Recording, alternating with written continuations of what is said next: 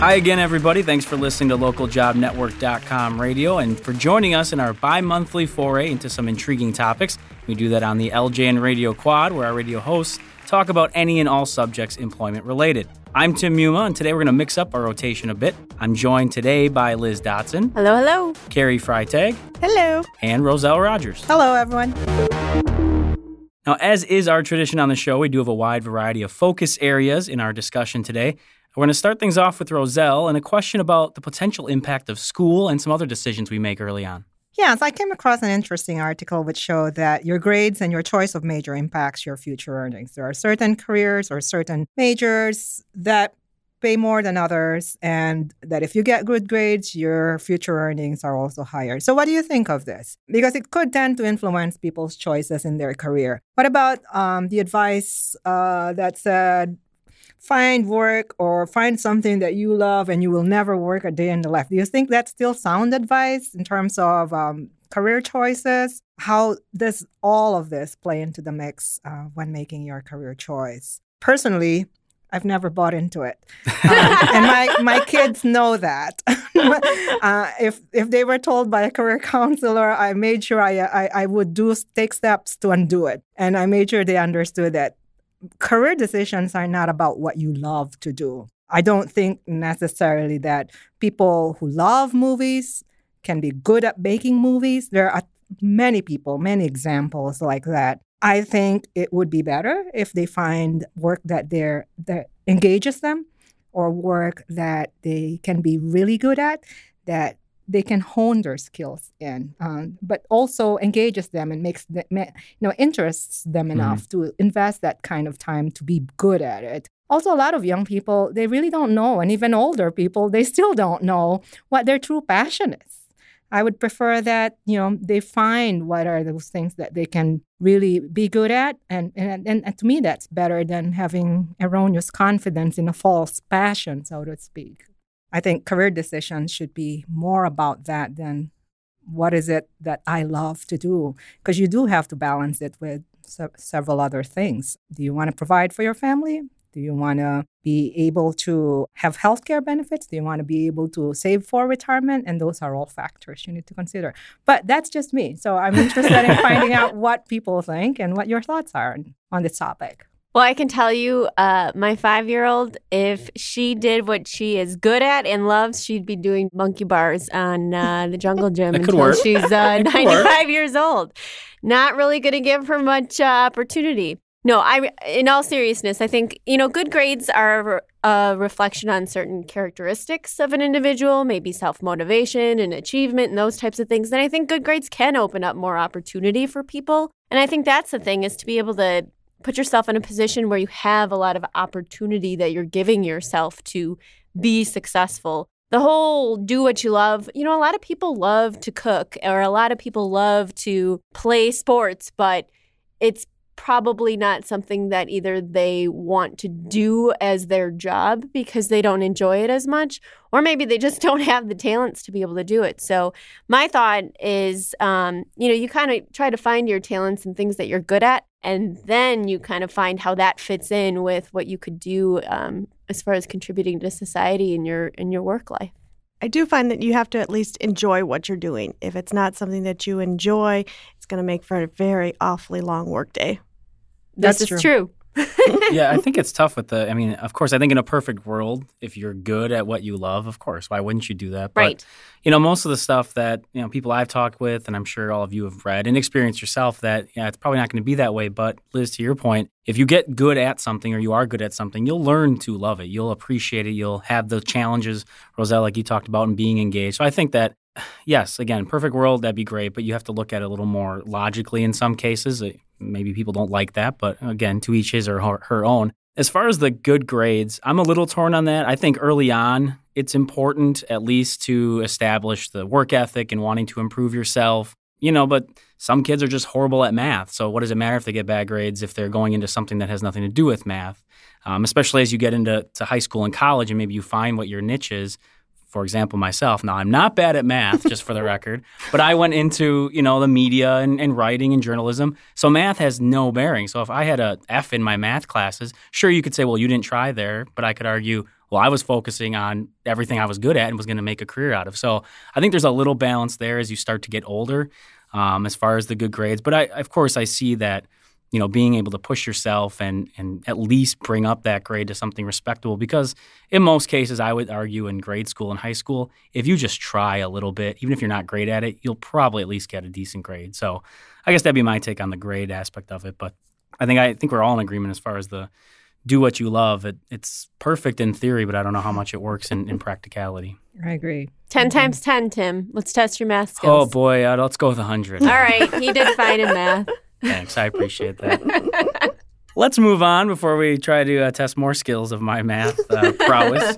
I'll take the next topic here. We're going to move into the workspace a little bit and give our listeners some tips on etiquette at work. Now, I'm thinking more of the little things that might make you that guy or that girl that you don't really want to be talked about. And just we'll avoid using any names or descriptions of people in case any of our coworkers happen to listen to this or when we do play it here at the office. I just want to get all of your input on maybe things that do stand out as being improper etiquette or things that, you've experienced or seen or heard that you would say, this is something you really want to avoid. Again, it might be something little, it might be something major for yourself. We're moving into cold and flu season, and that coworker that's just hacking and coughing like crazy, you don't really want to sit next to him. So if you're really that sick, you probably should stay home. My pet peeve is email etiquette. Please write incomplete sentences. We're not texting each other on the phone when we communicate to each other via email at work. So that's one of my pet peeves. Write incomplete sentences, use capitalization, use punctuation. The people you're communicating in the workplace, they're worth that. It is not a very informal, casual conversation that you would text them, you would email them the way you would text somebody on the phone. And then write a little bit more formally. Say hello for your greeting, or maybe start with good morning, good afternoon, something like that. And also, whenever you receive an email, acknowledge it. So that we would know that it didn't just go into limbo or into a black hole somewhere. And even if you have no update for me, you can at least tell me and shoot me a quick email saying, I just wanted you to know I'm working on this. I don't have any updates yet, but I'll send you an email as soon as I do. Then I know it's being worked on. Then I know that, I will be hearing back from you. I'm not left wondering what happened to my email. How about if like a client or a customer, maybe somebody you're working with, they are coming at you with more like casual conversation. They put in a smiley face here or there, a wink. Do you reciprocate that type of dialogue or do you still stay the professional line? I still say, for me at least, I still respond the same way I would normally in a professional manner. I would also say, yeah, I had a really great week. I mean, I'll match that kind of enthusiasm, but I still think that you can do that without necessarily changing your style of writing. Yeah, fair enough. I would insert the smiley face.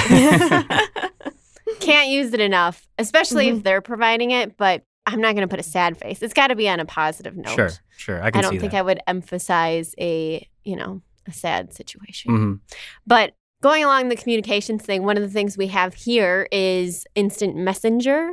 And one of the things I always try to reinforce is the fact that if you're literally feet away from somebody, do not instant message. Get up and talk to them. Good point. I think it's good to have that face-to-face communication when you can. Not everybody's fortunate to have that. And so there is something to be said about social interaction and being able to see and speak and understand and make sure you're on the same page. And sometimes it takes longer to type up that instant message than it does to get up, stop by, say hello, send a smile, and go on from there. But then along Carrie's lines, too, I have to touch on, there is workplace bathroom etiquette that I think is important. And that would be like if there's paper towels on the floor, picking them up, even if they're not yours, just grab a spare paper towel and, pick up the rest. Same thing with toilet paper, but we'll just stop there. And then wiping down sinks, countertops, when there's water and stuff, just making sure. Everyone wants a clean bathroom. And Carrie, I'm not trying to pick on you at all, but I want to put you on the spot a little bit. The sickness thing, I completely get. I understand that. Are there certain situations, though, that maybe people are okay with coming in? Maybe if there is a deadline or somebody's relying on them to do their work? I mean, what would you say in that situation? And how could they at least alleviate maybe your concerns about catching what they have? Well, if they maybe at least try to stay to their office or if they have the option to possibly work from home in that case, but don't socialize, walk around the whole office coughing on everyone that you come in contact with. That is when you can use I am. Yes, that's a definite example. See, there we go. We brought it all together. I'm pretty guilty of using I am quite a bit, but I think it's more my personality. But I'll do my best, Liz, to pop around and say hi to people. Unless I'm sick, then I'll utilize I am. Okay. All right. Well, moving on, regardless of the quirks that maybe irk you a little bit or the pieces of etiquette that are inappropriate, you as an employee, of course, benefits are important. And Carrie, you wanted to look at perhaps some different kinds of benefits that employers might look at. Recently, there was an article that Facebook and Apple have now begun a benefit for their female employees of freezing eggs. They wanted to delay motherhood for a little bit longer, which got me thinking about what other unique benefits might be out there. Now, this benefit comes at a $10,000 to $20,000 price tag, so possibly the other benefits aren't quite so much. But what else might be out there that's not your normal standard health, dental, vision? I love on-site daycare. I know some companies that are big enough can actually have on-site daycare on their premises, and I think that's a great boon to employees who have families. And then the other one is the spin on the tuition reimbursement, because what if you didn't have any college loan? Say, for example, you already finished college, but now you have college loan. So some companies, instead of having tuition reimbursement, if they have a program, if you've already finished college, where they will help you pay off your college loan. Neat. Or Nice. it is a tuition reimbursement for your children if you're already that age where you have college-bound kids. So I think those are unique benefits. That's neat. I had to research this one because, actually, my husband's company, they have free lunch, which I think is kind of a unique perk. Mm-hmm. And then I had read a couple, and one of them was pet insurance. Mm-hmm. Oh, come on, Liz. Oh, that is You took mine. Oh, really? It's all right. that's Go more ahead. common than you think. Really? Yeah. Mm-hmm. Oh, I thought that one was unusual. And then oil changes and car washes, Oh, Mhm. like while you're at work, like people take your car and take care of that stuff. I thought that was kind of neat. And then on-site massages. De-stress. Really? Yeah, Oh, that's on-site interesting. clinics or on-site health services. I think Google provides that, where they have doctors, physical therapists, massage therapists, and pharmacies. on You know, site. and I know in a lot of cases that makes sense. I mean, with the car items or with medical side that in daycare, it makes a lot of sense for the employer because now you don't have an employee saying, hey, I have to leave at 2:30 to go to my doctor who's only available at this time, Yep. whereas on site or if it's your car. So I think that's a great point. Liz, you mentioned pet health insurance. That was what I was going to go to. I did actually a show with somebody who they're with the Hartville Group and they work with the ASPCA. And I mean, the numbers, you talk about the insurance and the costs of medical for animals. And of course, for a lot of people, pets, they are loved ones. They are family members. So I think that is something, Roselle, you said it's more common than we think, that I could see it becoming more and more important to people and being a benefit that if you're a company that is looking to find a way to draw people in, maybe that's something that helps with the benefit. So I do find that interesting. I will say also the freezing the eggs, that I'm just throwing it out there. It seems a little sexist. I don't know how I would be able to partake in this personally, but I'm just being facetious, obviously. One other one that I came across with is a legal plan, where instead of having to pay a la carte when you see an attorney, you actually have insurance through your employer, which helps you seek legal consultation under that insurance plan. I never found out about it until actually my attorney raised it. Do you have a plan? I said, no, what is it?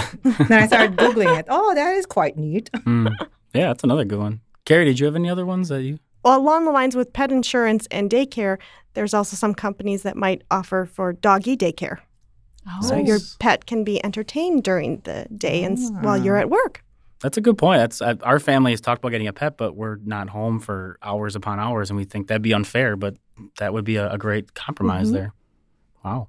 Well, for any of those employers out there looking for a way to find a nice niche to bring people in, that might be a way to help. As we look to wrap up our conversation today, we're going to look at something that could affect everybody in a way when you're talking about goals. Liz, I'll let you take it away from here. Yes. So New Year's is just around the corner, and typically most people are thinking about New Year's resolutions. We're also approaching the end of the year, so those goals that were set are to be achieved in the coming months. So I thought we could talk a little bit about 6 ways to achieve your goals and best practices there. So I'm going to highlight the 6, and then maybe we can break out and just talk about what ones you guys felt were particularly helpful for yourself or you might want to expand on. So number 1 is to, when you're setting goals, look at it. So have some sort of visual just reminding you about the goal on a constant basis. Number 2, tell people.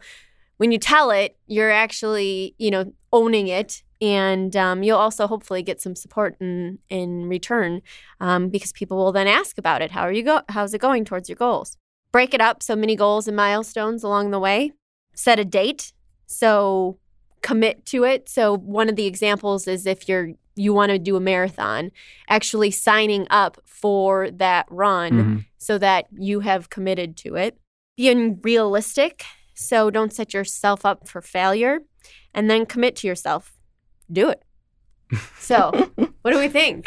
Well, I have had experience with the vision board. One of my friends for a birthday party decided to have us all create vision boards. So I did create vision board, and one of the things on there was to go to Vegas, and I accomplished that goal. Yes, you did. So what exactly is a vision board? How would that look for somebody? She had piles of magazines of all different kinds, travel, health and fitness, and then you just cut out things that are important to you that you want to focus on, and then you stick them up on a board, and then you put it someplace where it's visible that you're going to see it.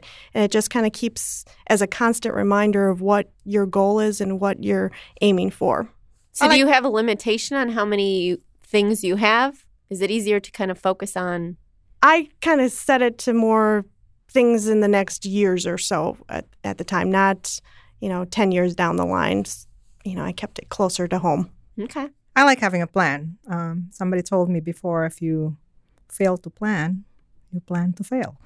So have a plan in place, and then you commit to it. You set a date, you commit to it. And this is what I need to do to be able to get to my goal, and really commit to it. I can't underestimate that. Don't keep postponing and changing your plan and move it to a later date, because that's never going to get you to do it. And then it's good to have somebody really support you and keep encouraging you to do that. But to me, that's what has worked. When I said I will need to be studying on every Wednesday and setting this aside every Saturday, and that if I succeed at my goal, this is how I will reward myself, or this is what I will do in return. And then everything went according to plan, and I did reward myself that way. Liz, I guess I would piggyback a little off of what you talked about in telling people about it. I think it's important just to have support for whatever you're doing. I mean, large or small. I can't count how many times I've had friends or family who have, tried to do something, or they have a plan. Maybe it's health-wise or something else, and somebody close to them is just like, you'll never be able to do that, or I don't know how you're going to be able to manage that. How, you got this, and this going on. And, I can just see how that would be so discouraging. And not that you have to have somebody cheering you on all the time, but just, hey, if you're trying to run that marathon and you've never run before and you're up to 5 miles, I mean, just for somebody to say, man, that's awesome that you're able to do that. So to your point, Liz, if you don't speak about it, nobody else knows about it, you're not going to have that support system. And like I said, I'm not big on you have to have this rah-rah cheering section, but just to have that every once in a while, appreciate that. And I would say have like a partner in crime, so to speak. It doesn't have to be the same thing, but if I'm running a marathon and you're trying to, lose 10 pounds or whatever, there's a symmetry there that you can kind of come together and push each other on in a positive way. And I think that would be a benefit as far as goals go. Yeah, I agree. I think goals are easier set when you're committing with somebody else too, because you're bringing that person along with you, which is nice. And correct me if I'm wrong, a lot of organizations will do that as far as, whether they'll have competitions or they'll have teams, whether it be for donating to charities or maybe it is a health program. So that seems to fit across the board, whether you're trying to do it personally on your own or professionally in your own setting. I think the pressure works to your advantage too. I mean, it's good to have a little bit of a pressure there, because that will keep encouraging you and prodding you to not procrastinate or postpone doing things. Yep. Yeah. Great. Awesome. Well, unfortunately, that is going to do it for us here on the LJN Radio Quad. Agree or disagree with what we have to say, but we hope you've learned a few things that you can take with you, both personally and professionally. As always, feel free to send us a message to lljnradio@localjobnetwork.com and let us know what you'd like us to talk about in the next LJN Radio Quad. You can also find us on Twitter @the LJN. We'd love to hear from you there as well. And please don't forget to tune in to more podcasts on LJN Radio. Whether you're a job seeker, an employee, or an employer, we do have you covered. You can go to ljnradio.com or check us out on iTunes, and you can search us there by looking up LJN Radio in the iTunes store, and that does include all of our Quad podcasts. For Liz Dotson, Carrie Freitag, and Roselle Rogers, I'm Tim Yuma. We'll talk to you later.